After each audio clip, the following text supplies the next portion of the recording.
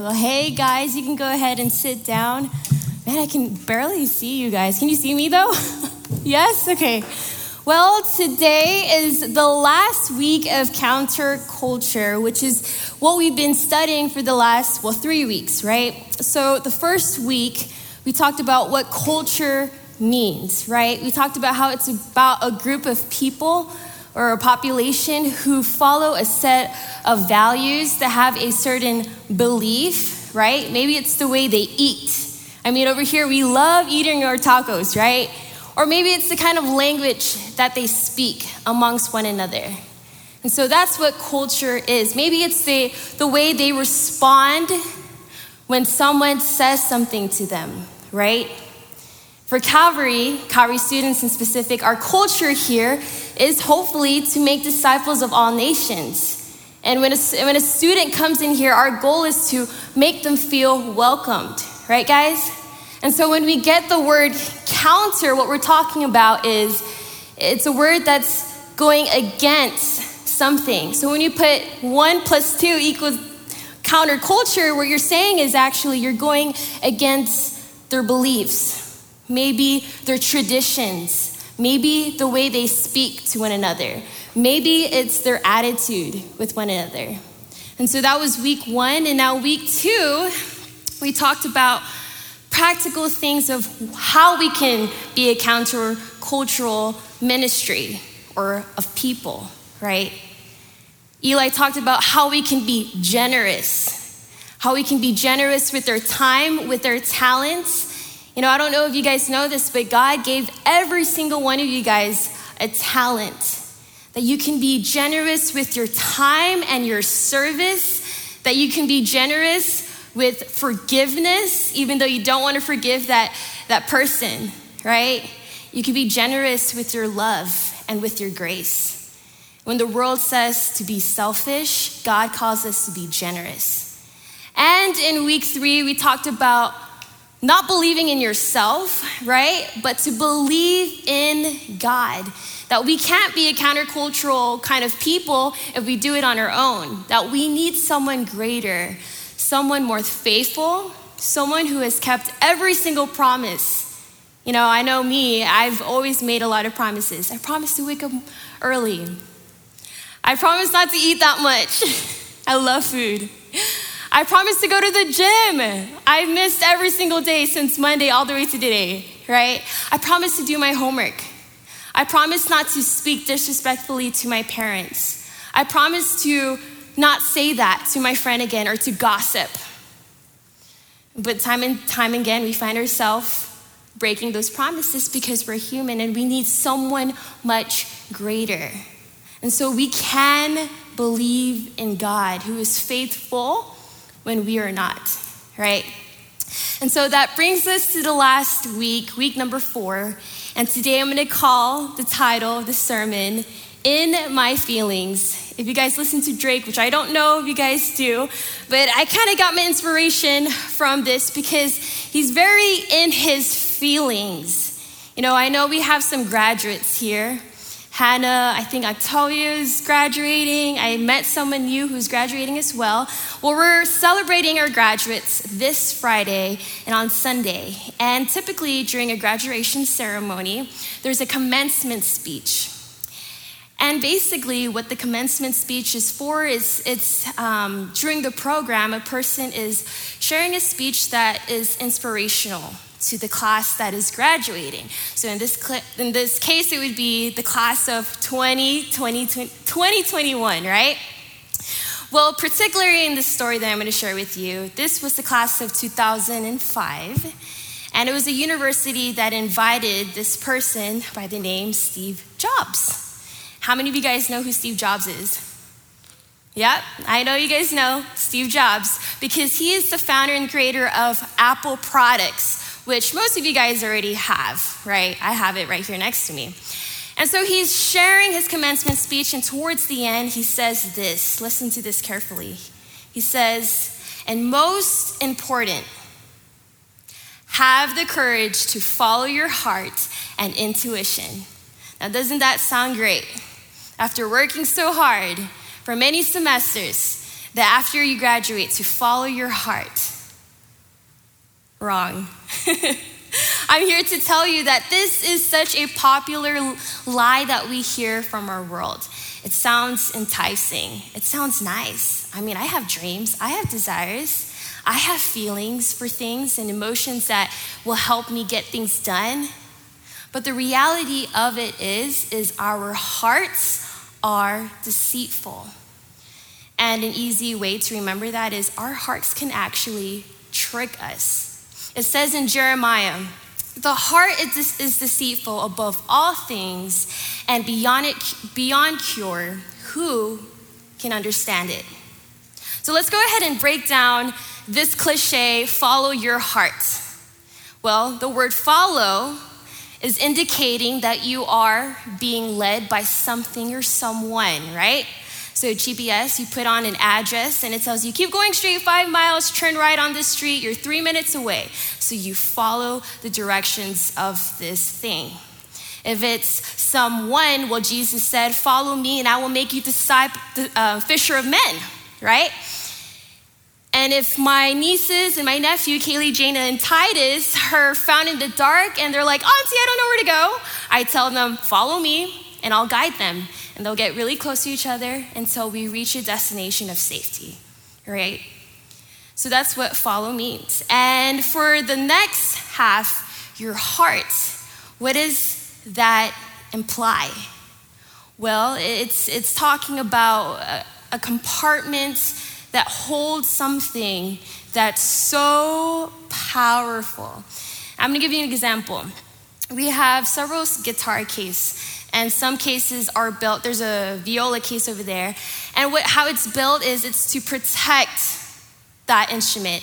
Perhaps it's carrying the bow, right? Or maybe it's carrying the rosin, which is used for the bow to make it sound a lot more clear. Maybe it's cloth to make sure it's clean. Well, when we're talking about your heart is a compartment that carries something very essential for your life, which is your emotions, your feelings, your desires, your dreams, your aspirations. For all my seniors over there, I know you guys have dreams after high school. And for my 8th graders, you guys are looking forward to being in high school, right? So when you're saying follow plus your heart, what you're saying in this cliche is my emotions that are very inconsistent, my desires that might change next week, my dreams that might be interrupted, that I'm being led by that. That's very dangerous. I want to share with you in the beginning, when God created the famous words, the heavens and the earth, the sky, the seas, the animals, he said it was good, right? He said it was good. In Genesis 1:31, he explains that their minds were good, then the intentions were good, their actions were good, their hearts were good. And God says that you can enjoy the trees, you can enjoy the fruit, you could enjoy the animals around you, but most of all, I want you to enjoy me and trust in my commandments. And so he gives them an instruction not to eat one of the trees because it can kill you. It can kill your spirit, your soul, and your heart. And so later on, as you guys know, Satan decides to attack Eve the same way he attacks us today. That he plants doubt. Did God really say you can't eat from that tree? Did God really say you can't really look at that in your phone? Did God really say you can refrain from saying those words? I mean, you'll say it, it's just gonna pass, right? And then he says that God is a liar. That he says, you will surely not die. And then he tempts her. God knows that when you eat of it, your eyes will be opened and you will be like God. And you will be like God. Does that sound familiar? Sounds like that cliche, if you ask me. Eve, you don't need God. Be your own God. Believe in yourself. It's your life. Do what you want to do with it. To each their own. Eve, you just need to follow your heart. You see, as soon as there was disobedience done, the relationship was broken between mankind and God because of that disobedience. And because of that, the result is that, it shows that our heart is deceptive. And as a result, Adam and Eve eventually, as soon as they realized that they were naked, they were ashamed, and what did they do? They hid. They hid to be alone. They did not want to be in the presence of God, and they found themselves in loneliness. And that's a specific topic that I wanted to focus on tonight. In my feelings of loneliness. If you look at statistics now, going back when the pandemic happened and there was a shutdown, we were in our four walls with our technology. Social media, TikTok, Instagram, Facebook, Snapchat, it skyrocketed like crazy. And that's what we really relied on because that was the only way we can communicate, right? And so we do feel lonely. And so the question is, what do we do with that feeling of loneliness? Will we allow that to lead us? Will we allow that? Will we follow that? Or will we give that to God? Well, if there was a person that felt lonely, it was David. And if you guys know David, he was the guy that wrote several of the Psalms. And so he says this: I cry out loud to the Lord. I lift my voice to the Lord for mercy. I pour out before him my complaint. Before him I tell my trouble. And when my spirit grows faint within me, it is you who watches over me, my way. In the path where I walk, people have hidden a snare for me.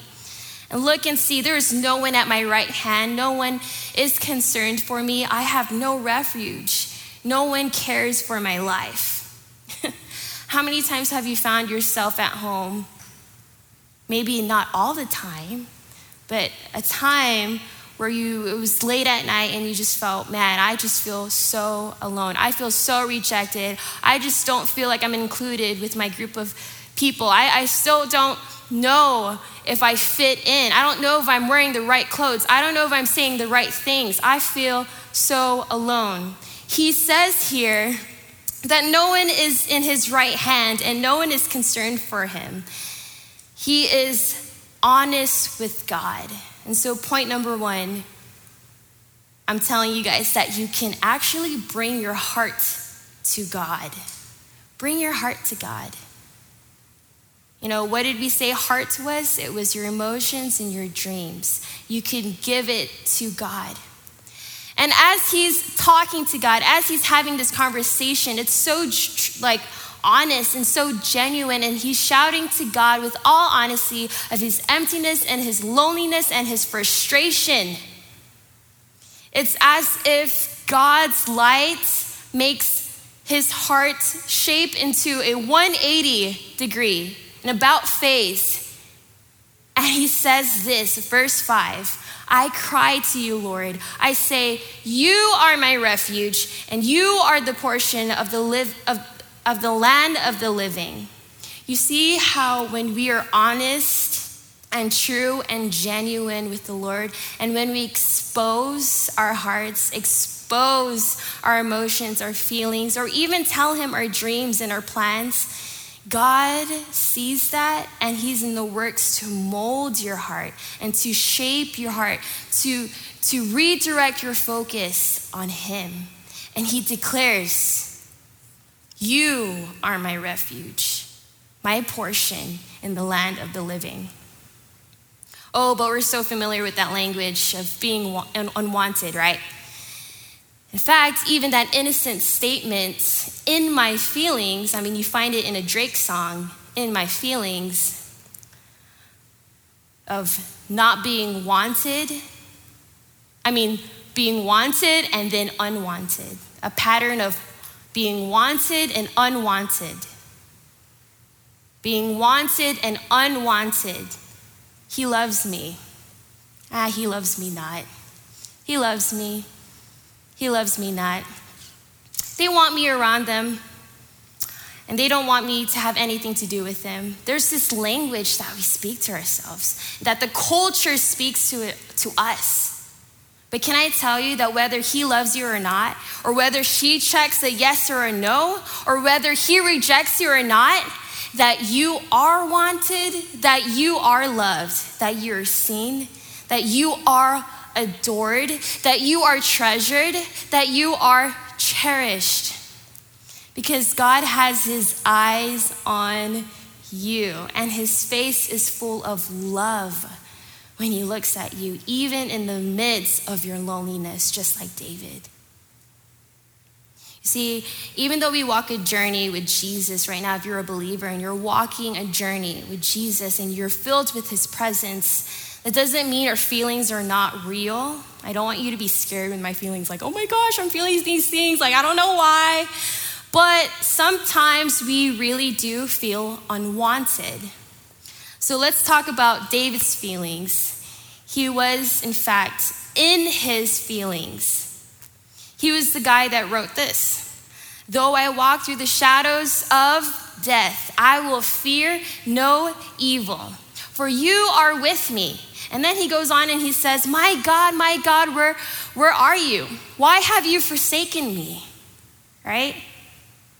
He's in his feelings. I've been there before, and I'm sure you have been there before. And so the example that he shows us during this Psalms of these simple 5 verses is that when we take our hearts and we give it to him, he shapes our hearts. We don't need to no longer follow and continue following the ways of our hearts that can be deceptive, but at the end of the day, we are to follow Jesus. If you're a believer here and you've accepted Jesus as King of your life, every single day, you're gonna be tempted to follow your heart. Trust me, it's difficult. But it's a lot more rewarding when we follow Jesus. You see, David chose to take those feelings of every negativity thought, every insecure attitude, every situation where he felt despised, rejected by his friends or the group of people when he was cast aside, and he brought it before Almighty God. And he says this is where I'm at. I'm in my feelings, God. Will you meet me here? Will you meet me here with your hope? Will you meet me here with your light? Will you meet me here with your love? Will you meet me here in my feelings with your embrace? And sure enough, every single time David testifies that God, you are enough, that you supply all my needs. My cup runs over. Surely goodness and mercy will follow me all the days of my life, and I will dwell in the house of the Lord forever. But what happens to us? But what happens when we feel unwanted? After Remedy, maybe after C group, you have a perfectly good day at school. You're crushing it. You're doing amazing in your grades. You have great friends and great conversations, and you avoided that conversation you didn't want to have. It's a great day. And then you go to sleep, not sleep yet, but you go to bed and you take out that phone of yours and you start scrolling so that it can make you sleepy, right? And then you see a video and then this language comes up again. How come I wasn't invited to that? I went to the same middle school and high school as them. Why are they doing so good? Why are they able to do that? Why are they with that person? And all of a sudden, what a perfectly and good day suddenly becomes I'm not wanted and I'm not needed. But can I tell you tonight that when you hear that, that is not the voice of God, that God is for you, that God is not against you, that he is with you. I'm going to close with this. If anyone can relate to you over there, my people at Zoom and people in person, if there's anyone that can relate to loneliness, it was Jesus. I'm going to fast forward this.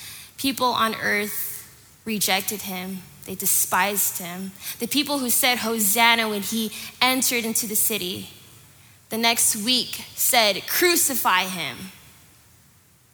If you want to know what it means to be betrayed, he felt that. In fact, when he was on the cross carrying the world's sin, his Father in heaven had to turn his face away because God is pure and he is just, right? So Jesus understands what it means to be lonely. In fact, loneliness is not a sin. Loneliness only makes you human. The question is, what are you going to do with your feelings, with your heart? Will we, point number 1, give it to God? Point number 2, will we allow God to shape it? And point number 3, are we going to allow our heart to lead us, or will we follow Jesus? You see, loneliness can lead you to feeling less, or it can lead you to driving you to your knees and experiencing intimacy with the Father. And time again, he's going to show you that he is there, he is present to meet you where you're at. Will you meet me here today, God, in my feelings? Will you meet me here again? Let's go ahead and pray, guys. Father God, I thank you so much, Lord, for today. Thank you for your word, God. Thank you for showing us what it means to be led by your word, by your heart, by your plans, God. We understand that it's so difficult to be, it's so easy to be led by our feelings, our emotions, because that's what's presented by the world, God. But Lord, I just pray that you would remind us that we cannot do it without you, Father. I pray that you will remind us that not only do we understand each other when it comes to loneliness, but God, you understand what it means to feel lonely. And you also understand the other emotions that we didn't talk about, God.